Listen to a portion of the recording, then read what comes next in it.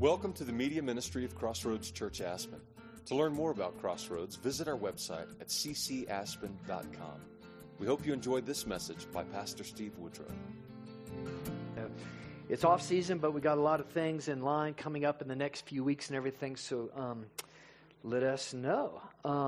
Also, a big thing coming up in light with any men want to go on the Engage trip that's coming up that Andy Poole puts on. That's a phenomenal time just to get away and meet a bunch of guys, have a lot of fun in Fruita. But also coming up in June is a man camp. And so I just really encourage, a few of us just got away, fathers and sons, for Big Brooks turning 13. And we started this back when our son with Jonathan was 13, well, before that, actually, just a group of fathers and sons. And we did this with our daughters as well. But, just had those important times throughout those special times, those seasons, to have a special ceremony, right, just to fortify, build up, right, who they are in the Lord and the good things that God has for them. So important today. And so we had a great few days away kind of pouring in on that. And I would just really encourage you, dads, and again, single moms. We got a bunch. We have several, I think, signed up now. We'd love to take single moms, sons on main camp with us. You just let us know, and to kind of fill that. And it's just an awesome experience, and it's so important. And just to see the dads interact and the sons. There's so many testimonies and just generational things that have come out of that. Chris has taken that to a whole new level. That's coming up here in June. So just if you have any questions at all about that, or know somebody that would love to come, bring their son or sons to this, let us know. We'd love to get them connected. It's really great stuff. So also, Michelle and we were down there, and then at the end of the week, we were up at Fort Collins. I do the chaplaincy here for our police department, and I was there for training at the police department at Fort Collins, and I just want to, two things just blew me away. One was, boy, I tell you, I have a whole new, I had an honor, I respect and everything for our law enforcement, but I tell you, after spending time with a larger group of them from all of Colorado, mainly Front Range and the chaplains and everything, boy, what they go through and what they do to serve us, I have a whole new respect, and we need to honor them. We're going to throw out, as a church, we're going to do some things, some cool things just to support and love on our police department here. You'll be hearing about those things. But just a little indicator, all of us, typically we have 1 to 3 major traumatic, most people have 1 to 3 major traumatic events in their lifetime. A law enforcement officer, if they go, their career through it, they could have up to 800. And that's staggering when you think about that, right? What they have to go through, what they choose to go through, right, for us and to keep us safe and everything they're going through right now, they need our support. So the other thing that was just blew me away was just the faith in that room. It was just encouraging, hugely encouraging to see, the faith, the chaplains and just they love the Lord and are serving in some hard places. And it was just really super encouraging for me to see that throughout our state. When there's plenty of bad news out there, but to see behind the scenes the number of people in all the different departments who just love the Lord and are serving faithfully behind the scenes was really awesome. So just a little update there. We're glad to be back. Wow, look at this day, huh? Amazing weather. So if you're joining with us online or just here, I want to welcome you to Crossroads. Love to connect with you and just answer any questions you have, help get you plugged in to other things going on. We've been in a series. We're about to wrap it up in Revelation. Been in the better part of the year, the last book in the Bible, and we're in chapter 21, verses 9 through 27 this morning. Encourage everybody to bring their Bible. And we're going to jump in verse 9 here in just a second. So let me just dive in this morning. What are we looking at? This question, what is your dream house? And folks, we live, don't we? We live in a place here that people build their dream house, right? We live in a place you can walk around and just kind of, wow, what is that? That's a hotel. That's not a house. Just some great things. And also in a place where people actually build more than one dream house, right? It's amazing. And so, folks, built inside each one of us is a desire, right, for a home. right? Building a home, having a home is a God-given thing all the way back in the beginning, to have a place to belong, to have a family, to create a place, right? To have family, and we call home. And to build, that's built into us. It's a God-given thing. It's a blessing to build a home, to have the privilege, right? To have a home, develop it, build it, and all those kinds of things. However, we live in America, and America has the American dream. And what's at the very core of the American dream? What is that? House. Owning a house, right? And the problem with the culture that's growing more and more secular today, right, is we've taken this American dream and it's been so focused, right, and it consumes us, doesn't it? All of us, of getting a house, getting it fixed up, and it can be all consuming for people. People have moved entire cities, out of entire communities just so they can have a home, just so they can have a place. And it drives us to all kinds of it. It consumes our time, our money, our efforts. And again, all of that can be a good thing.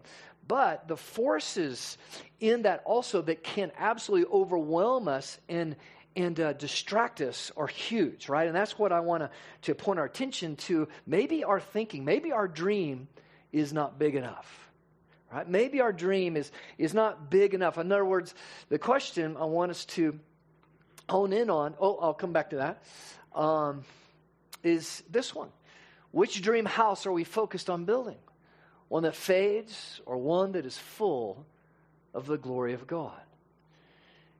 Do you know that even now Jesus, and we're going to look at this in just in a second, but Jesus made a promise to you and to everyone, to his disciples specifically. He said, I go to prepare a place for you. A place for you. I go to prepare to build. God is going to build and is building a home, an eternal home for you. It's not some pie in the sky out there. As we're going to see, it's right here on a recreated earth. It's heaven. It's being prepared. It's coming with Jesus to this earth to be restored here again.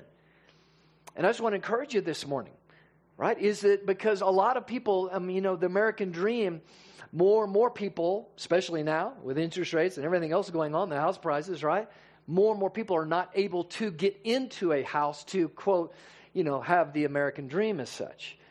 But you have to understand, throughout history and throughout the world today, that is like less than 5% of people, maybe less than that even around the world. Most people never own a home. And what they have to live in is way below, right, the standard of living that we are, we expect, right, in our life. It's a whole nother, right, perspective. And in other words, part of this is just to reevaluate our gratitude of having a roof over our head. And this drive of, man, I can maybe never have a house, I can't afford a house, or whatever it is that I think, and even if I do have one, how much is that consuming me because it fades? And if you've ever owned a home, you know how much time and effort goes into it, upkeep. And the real question is, do we ever really own it? With tax? No, some have even added everything up. You don't really ever own it, right? The manner of coming. And that's a whole nother discussion, right? But it fades, doesn't it? It fades. Once you get it built, look in our town, like people are renovating every year, right? Brand new stuff out and new stuff in again. It fades, right? The satisfaction that it has for us, it fades. But what God has for each one of us is something that never fades, an eternal home. It's full of the glory of God, which we're going to read about here, which is just amazing. Now, at the core of this whole thing is this desire. As I said, there's a healthy desire to have a home, to build a home. God commands us in the beginning, just go out, take dominion on the earth, right? Use your time, your talent, your treasures to for the service unto God, right? And to create, build, be entrepreneurs, right? Use the earth in a healthy way for flourishing of mankind. These are all God-given good things. But we live in a secular world, and the world more and more is telling us, no, just focus on this world, telling our children satisfaction can be found in this world. And I want to say loud and clear this morning, I think everybody here, we can agree that we cannot build utopia on this world.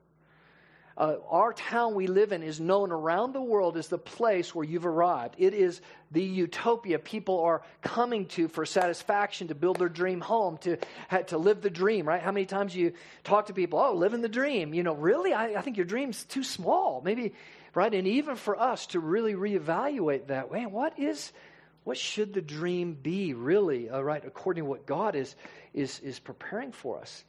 And so back to this quote from C.S. Lewis, I love this, in the sense of addressing, he raises this question, when we think about issues of where did forever come from? Because our secular world says, hey, pour everything into this world. There's nothing afterwards. More and more, that's where we are going, right, as a culture. And just look at our own community. How hard is it to talk to people about God, about heaven, about the afterlife? Nobody really wants to talk about it. We're too busy building our own home, our own utopia right here, living the dream, right? Getting 100 and whatever days skiing or whatever the issue is we're too focused here. And so Lewis raises this question of, well, where did this idea of forever come from? Heaven come from? If we truly, as secularists in our culture are saying to us, as a large majority of our own community would say, that we are just some accident, we are some evolutionary process that we are evolving and evolving and evolving, right? How could, as Lewis said, hey, how could an idiotic universe have produced creatures and what he means by idiotic is an impersonal universe? How could an impersonal, just matter universe, right, create creatures whose mere dreams are so much stronger, better, more subtle than itself? Like, where did that come from? Where does all the deep issues of the soul, of the life, desire for intimacy, desire for family, desire, right? And this is across cultures. This is not just like a few here or there. This is every culture, every people throughout history of the world. We desire love. We desire intimacy. We desire family. We desire a home. These are things built into us. Where did those come? And the idea of forever. We know, a child knows that this life is not it. A child knows there's something wrong with death, right, itself. Right? These are things that are built in, again, around the world, every culture, every people. Where did those things come from? As Lewis says, if truly we're going to listen to the secular voice today, this lie, right, that says this is all we got. Do the best you can with it, right? And when I die, I'm done. It's just, right, black. And we know that's a lie. And the reality is, I think we all need to dream as believers much bigger, is that we get sucked into so much focus, right, on our life, building a life here, building a retirement here, building a home here. Again, nothing wrong with all that. We got to do that. But boy, when that supersedes in my life the hope, right, of building for God, with God for eternity. And we're going to look at some powerful verses here for us as a church and the value of what are we to be doing here as the church, as the body of believers in all this. So, with that said, let me dive into the scriptures this morning. Now, there's a lot in these passages, folks, so I'm just going to touch on a few things and hope that you'll dive in. And remember, this is John, the Apostle John. He's on the island of Patmos, and this whole book he's been given by revelation from God. It brings together pretty much the entire Bible. Everything that's, all this language and this symbology and everything in here is brought. There's nothing new here. It is all brought from previously prophesied stuff in the Old Testament. It's amazing how it fits together. He just brings it together with a new, clear focus of what God is going to do and doing right towards the end of history. And so this is, picking verse 9, says this. And then came one of the 7 angels who had the 7 bowls full of the 7 plagues and spoke to me, saying, Come, I will show you the bride, the wife of the Lamb. Who is the bride and the wife of the Lamb? It's us, it's church, right? The Lamb is Jesus, right? That was slain before the foundation of the earth for a family. He died for us. God wants a family. He wants to dwell with us, going all the way back to the beginning. It's the only thing, folks, that makes sense of the human heart. It's the only thing that makes sense of desiring community and love and family. That we are created in the image of God, who's Father, Son, and Holy Spirit, who live in perfect harmony, family, fellowship. A single God knows nothing of love. Do you know that? Why is the other gods, right, that are worshipped, what? They know nothing of love. But we know that the Father, Son, and Holy Spirit have lived in perfect love, perfect family, perfect community from eternity past. And we're created in that image. We come into this world with a desire, right? A baby comes into this world dependent on a family, dependent and to be healthy and to grow up into the fullness of who they are, to have a healthy family right around them. Let's put around that. When there is a problem, the church family is to take and to come and enhance that as well. Come, I'll show you the bride, the wife of the Lamb. And he carried me away in the Spirit to a great high mountain and showed me the holy city, Jerusalem, coming down out of heaven from God. Now, this is real important because a lot of us, in just any movies or anything you hear people talk about, is heaven is this idea of up there. Is that we go up there and we kind of hang out in a cloud and sing Kumbaya, and it just sounds really boring how it's portrayed most of the time, right? That's not anything what the Bible, heaven is where God is now, separated from the garden, from this earth. But in the end, right, for eternity, is he's renewing this earth. Right? He'll bring judgment. He'll bring a cleansing. He'll bring preparation. Romans says the earth is groaning, the birth pains, everything we've been reading about in Revelation, everything we can see, and earthquakes, famines, just go down, pestilence, disease, wars, rumors of wars, nations fighting with nations. I mean, go down the list of things. Lawlessness, the increase of lawlessness, on and on, things we see happening today at Rapid Rate. These are all birth pains. These are all indicators. We should step back and say, wow, man, what is going on in this world? And it should make us go vertical to God. Lord, and all of that is there to patiently, God is patient to give every tongue, tribe, and nation in the world a chance to look upward. Romans 1 says that no one's without excuse.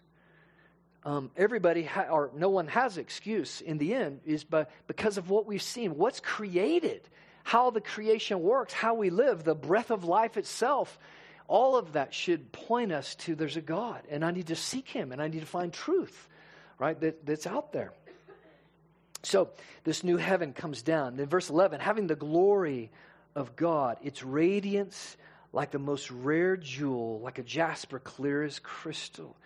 And we'll see in greater detail is heaven at the center has the presence of God, the glory of God again, and that we are invited into this experience with our God. Just like Adam and Eve walked in the garden, which is the temple in Genesis, we will have fellowship with God at that kind of intimate level. Again, it had a great high wall with 12 gates, and at the gates 12 angels. And on the gates the names of the 12 tribes of the sons of Israel were inscribed. On the east 3 gates, on the north 3 gates, on the south 3 gates, on the west 3 gates. And the wall of the city had 12 foundations, and on them were the 12 names of the 12 apostles. What is going on here? Well, again, this is symbolic language. The structure, the foundation, and the building, the primary building blocks of heaven are the work of what? The sons of Israel, the Old Testament covenant. God began with Father Abraham, one person to shine and give his covenant and blessings to the Jews to be a light to the world. Well, we know the Old Testament, they blew that, right? And so God comes along and he brings about Jesus the Savior and to usher in his church with 12 apostles.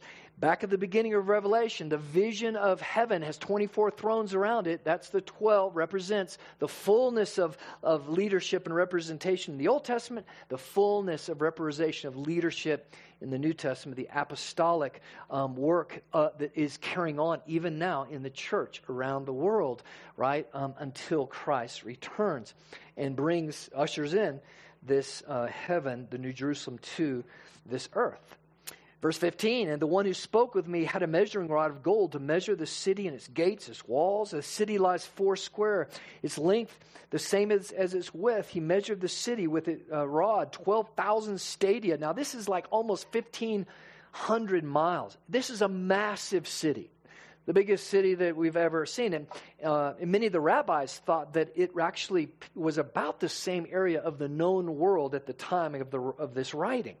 So the rabbis just pictured this as, in the early church, I should say, just saw this as, heaven, the city of God itself on this new earth will be big enough. Think about it. Jesus, John 14, I go to prepare a place for you. There's a place for everyone, right? That God is preparing a home, a truly dream home, right? For an eternal home for all of us. And the size of this, many others have thought about this, but throughout the book of Revelation, none of the numbers are literal. They all, the 1,000-year millennium, the 7, the 12, the 20, these are all, again, throughout the Bible used as markers for us to talk about a larger thing, right, that God is wanting to communicate in the fullness of time and his work, right, throughout history. So let me jump down to 17. He also measured its walls 144 cubits by human measurement, which is also an angel's measurement. Very interesting. The wall was built. So the point there is that this thing is so high that it pictures. Remember what's the Lord's Prayer? That things in heaven will be the same on earth. Right? It's the uniting of all things in heaven and all things on earth together. Ephesians 1 says the grand purpose of Christ was to unite, and this is throughout the New Testament, to unite everything in heaven and on earth together again. Right? Back to the garden, except it'll be 1,000 times better than the garden. But it's the uniting of all things in heaven on earth again. Is that God never intended, right, for his temple, his presence to be removed from his creation. The church, the gathered body of believers, is the family of God around the world, is to be representing the kingdom of God. And is to how we love and share and serve each other is to represent the kingdom of God.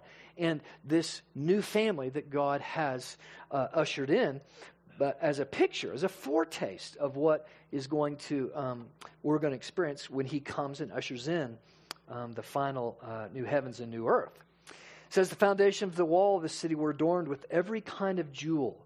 The first was jasper, the second sapphire, and he goes through 12 precious stones through verse 21.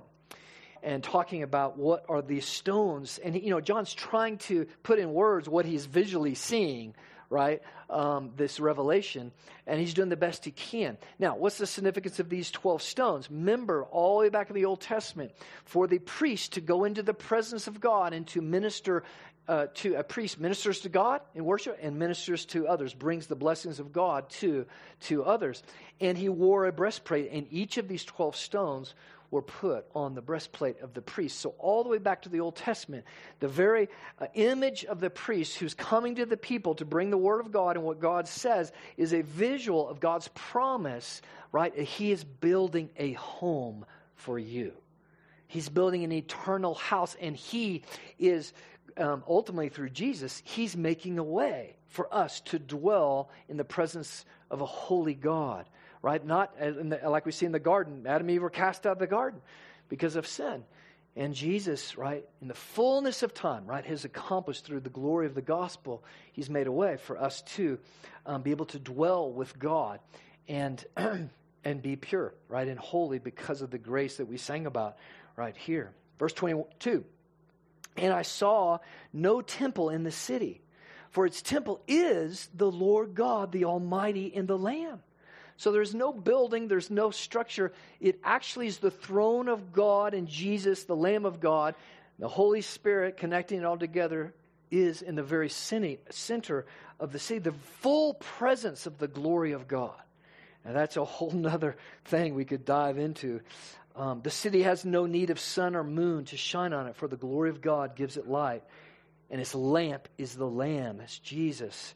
In other words, it doesn't mean that there's not a moon and sun in the new creation. It just means that the glory of God will outshine those. And there will be, let's read on, verse 24, by its light, the glory of God, will nations walk, and the kings of the earth will bring their glory into it. And its gates will never be shut by day. There will no longer be night there. The glory of God will be shining so bright that the moon and the stars will not need to. There won't be this day and night cycle because we'll be in the presence of God for all eternity. And who are the kings of the earth? We talked about this a couple weeks ago. That's your inheritance. The children of God will reclaim the nations and the glory of the nations. So we will go back to the garden, reclaim, taking dominion, healthy stewardship of this earth, a renewed earth, and we will in the nations, right, bring the glory. And we'll have full purpose, can you imagine your creative talents, your skills, your talents, your treasures, and everything else maximized? No sin, no evil to thwart it. The maximizing of God's blessing and His creation in you, and to bring that in and to rejoice in the presence of God the giver. Remember, God is inexhaustible. He is eternal, past and future. So it says, how will He not give us all good things? In other words, it will be eternity of learning more about God, of learning more about His glory, experiencing more of His blessing, and taking dominion more of the fruits of a new creation. And as we work, as we rule, and as we reign, right, on this earth. And this is training ground, is what all the Scripture tells us. But I think this is real important. There's so many ties here, all the way back to the beginning of Genesis. Many people go, wait, God, before He created all the stars and everything, He talks about He created light. Well, what was the light? And He separated from darkness. It's the glory of God. And this is very important to understand, right? And He separated the light. The light is good. And if you track light and darkness, it's a theme all through the Scripture and into the New Testament. Paul says to the church in Thessalonica, he says, you've been called out of darkness. If you know Jesus, being saved means you've been called out of the kingdom of darkness. Your eyes have opened. You've been brought into the kingdom of the Son, the kingdom of light. And he says, you no longer are of the night. You are of the day. Your future is light. It is not darkness. What happens in the dark today? And this should be stamping who we are. We're not people of the night. We're not nightlife people. If you know Jesus, your inheritance is light. And you're to bring that light into dark places in the world, and to bring hope and glory and redemption, right? And deliverance, right, into, right, those places. That is the children of God. That is what the church is to be, a lighthouse in the midst of a community, a shining light, right? Jesus says on a hill, all through this, again, the whole Bible just comes together here in Revelation. Remember, this book is written over 1,500 years, separated. There's no book like it. Nothing can compare to this, having prophecy given thousands of years before that's fulfilled right later on. Nothing even gets in the galaxy. No other ancient book has more archaeological ancient manuscripts to support the truth of it than the Bible. Nothing even comes close. No matter what your teachers say, nothing comes close to this. And isn't it interesting? This is the one book that's not studied in antiquities in school, right? There's no book that even gets in the ballpark as far as has the scientific, archaeological, on and on support and blessing for it. And has had world impact. It's still the bestseller every year around the world. But oh no. So it should tell you something of the war going on. It's the one book. It's the one name, Jesus, that can't be said publicly. That should be a loud, right, cry to show the truth of what is here, the battle that we're in, right? And the mission that we have, right, to bring light, right, into dark places. So there won't be any light there. They will bring into it the glory of the honor of the nations, and we'll talk more about that. Just the importance of the nations. What's happening right now in the world? Well, let's just go down the list. The nations and Jesus and in Daniel, the Old Testament, New Testament has said the birth pains. Jesus reiterated this: earthquakes, famines, pestilence. Just go down the list of things. Rumors of wars and kingdoms rising, kingdoms falling. All this stuff. Lawlessness Jesus spoke about. Do we have a spirit of lawlessness? More and more people are talking. Even this weekend, it was fascinating talking to people in law enforcement, right, is that talk about there's no explanation for what people are seeing now. How people are responding to certain things, it's not, logic's out the window, right? There is, and you can't, the things that are happening and the things that people are saying and doing now, it is not just a political issue. It's an ideology. It's a spiritual move, right? Now, this is really important to understand, is politics will never save the day. Doesn't mean we should be involved. Politics will never save the day. What we see going on around the world, especially in our country, is an ideology. It's a spiritual move that's happening, changing people's perspective. That is the spirit of lawlessness, right, that has never before hit and embraced even, and even encouraged, right, in sectors of our community. That is a spiritual move, right, that is happening around the world as well. And Jesus He talked about it, right? Very, very clearly of what was going to happen. And the nations, right? Go back to Psalm 2. It talks, Psalm 2, again, prophetically, the psalmist David says, right, the nations will rage against God. They will rage against the church. So it should not surprise you when you see the culture today in our country just come full force against tearing down every order that God created. Every bit of order that God has created is sacred, starting the book of Genesis, between uniquely how you were created, uniqueness of family, uniqueness of a healthy society, on and on and on. Everything today, folks, your children are having to sit through absolute warfare against crushing any of things that God deemed as glorious, right, are being deconstructed right before our eyes. It says, but nothing unclean will ever enter it, nor anyone who does what is detestable or false, but only those who are written in the Lamb's book of life. How do you get your name in the Lamb's book of life? How do you get your name? If there's anything we should be absolutely sure of is my name in that book. Right? And folks, this is the important thing. It's not, and this is a great question actually to ask yourself, but again, conversation with others. This fleshes out real quickly, right, if we understand the gospel, if we understand salvation. I can't do anything to get my name in that book. Do you know? I can't be good enough. The only way I first get in here, right, is first and foremost, I recognize Jesus is Lord, Savior of the world. And I bow to Him, and I submit and surrender my life to Him.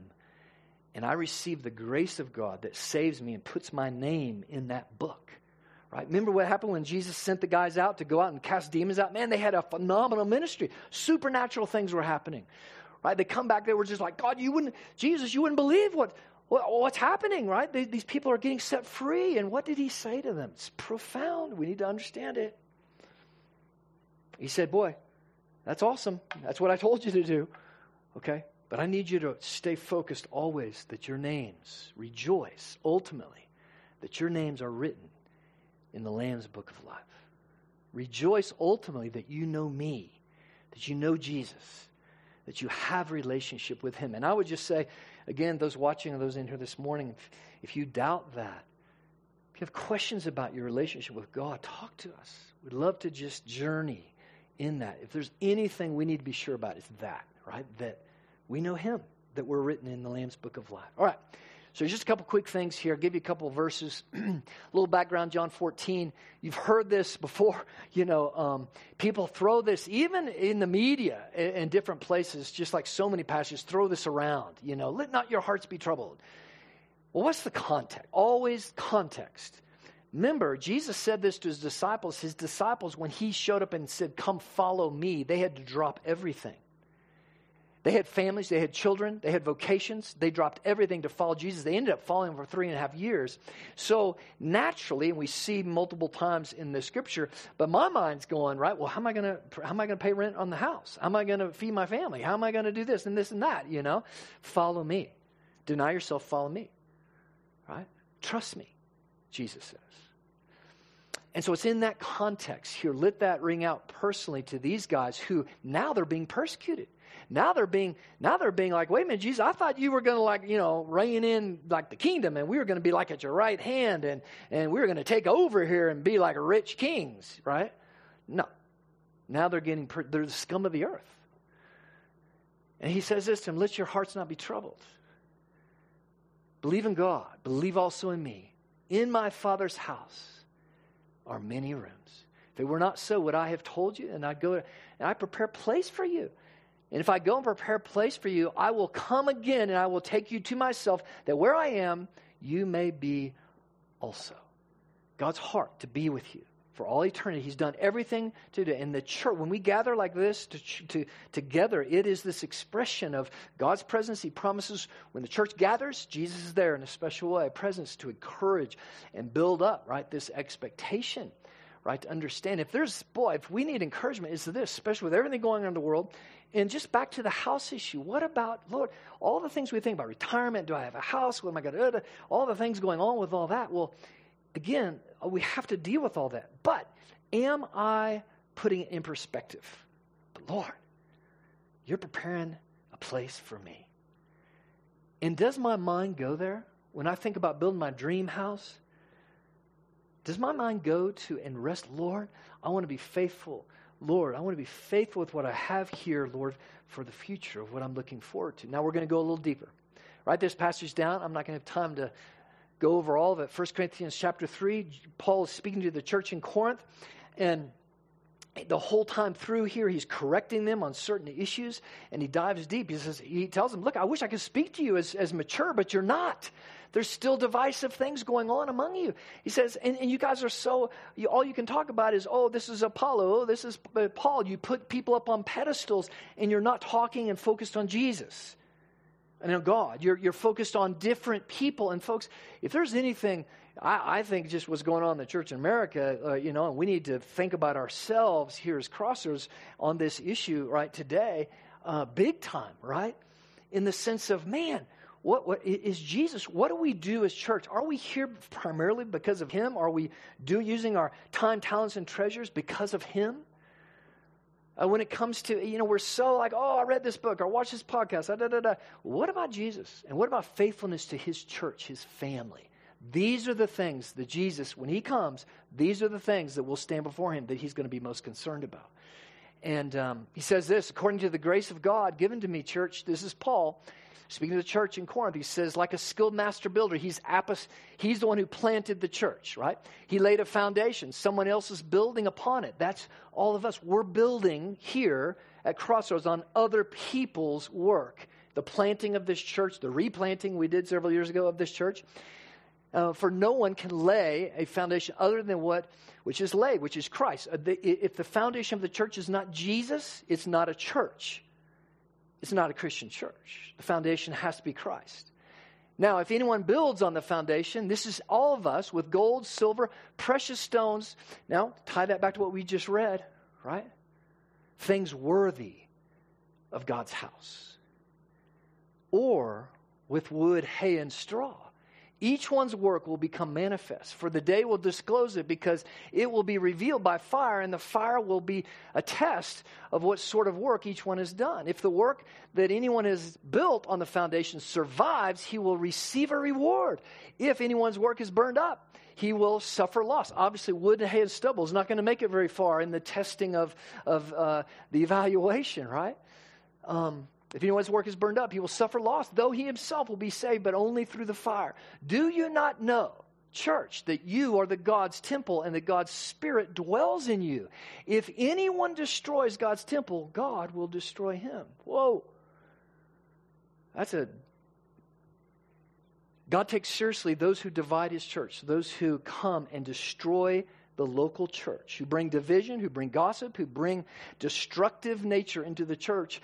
God has pretty clear words for. He's serious about his house, right? For God's temple is holy, and you are that temple. And you are that temple. And so, in other words, what this time to Revelation, right? And back to the question that I want us to wrestle with this week is, man, what is our focus? How are we building? Because to experience that new Jerusalem is that I have a role in that, and I'm going to stand in the sense of, have I been building in the local church with precious stones? With my time, my talent, and my treasures, how am I building? Now, what does that look like? The primary way it looks like, the entire book of 1 Corinthians, is that Paul, he over and over again, he's critiquing the Corinthians. He says, gang, are you building each other up? The primary way is relationally. The primary way of building up, right, is the over and over again message. Are we building each other up?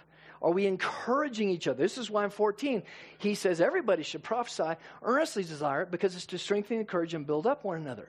His focus was to focus on those gifts that build each other up. Right? And whether it's just one-on-one, whether it's just serving each other in the body, whether it's finding a need for them, whether it's following up on a phone call with someone, It's learning all the one another's, love one another, bearing one another's burdens, all these things. This is how we build well. And if God's people don't gather, they can't build well. If we don't understand that we're a family, we're saved into a family, and that this is, that passage in 1 Corinthians, right, is very intimately connected to what we read in Revelation, right? In other words, when the new heaven comes down, Jesus is preparing a place for us, right? But that preparation of that place is intimately connected to my honoring my Lord and His church, His people. Am I loving them? Am I serving them? Am I committed to them, right? And is Jesus at the center, or am I just out here, distracted with 1,000, right, other things? And so I would just encourage us as we close here, just this statement here, man, what are we focused on? And I'm speaking to myself here because this is easy, right, to get kind of derailed in the focus. And folks, so much of what we pour so much time, so much we worry about is fading. It's going to fade. Am I focused on the stuff that is going to be eternal, right? And I think we as a church, we just need to think, in the church in America, right, we're just in a time where we need to really evaluate, right, 1 Corinthians 3. And I encourage you, come build with us, right? Come build with us. Be God's children, a part of His family, right? Because we all need encouragement. We need to be built up, right, for us to step into the fullness of what God has for us, His inheritance, right, for us. And so just as we close, we always open up the mics and just have a time. But just before we come to the table, man, let's just have a time. And if you have something that you feel like, wow, this would build up the whole body, just come to the mic. Bless us. Just encourage us. This is the beginning. This is prophetic. This is the work of the church to encourage each other. It could just be you have something, God gives you something for someone you need to call, someone you need to reach out to, someone you haven't seen for a while, someone you used to sit next to, whatever it is, go minister to them, right? Do the work of building up each other. It could be just here before you leave, is inviting somebody to lunch, getting to know somebody, a coffee, right? If there is a time where we need to come together as a family and fortify and encourage each other, it's now, right? It's now.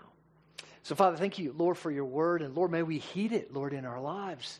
And, Father, may we be overwhelmed that you love us so much. You are preparing a house for us, a home for us.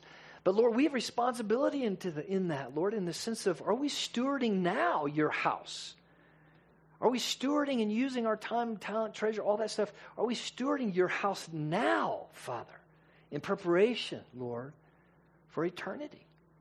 And Father, you've gifted every one of us with unique, wonderful gifts, time, treasures, talents. Father, and those need to be brought together to encourage and strengthen us. Father, show us to be a church, Lord, that does that. Speak to us, Lord. May we resurrender where we need to resurrender and be convicted where we need to be convicted. Teach us to love one another, carry one another's burdens, walk with each other. Father, I pray that you will show us. We love you, Lord. Jesus.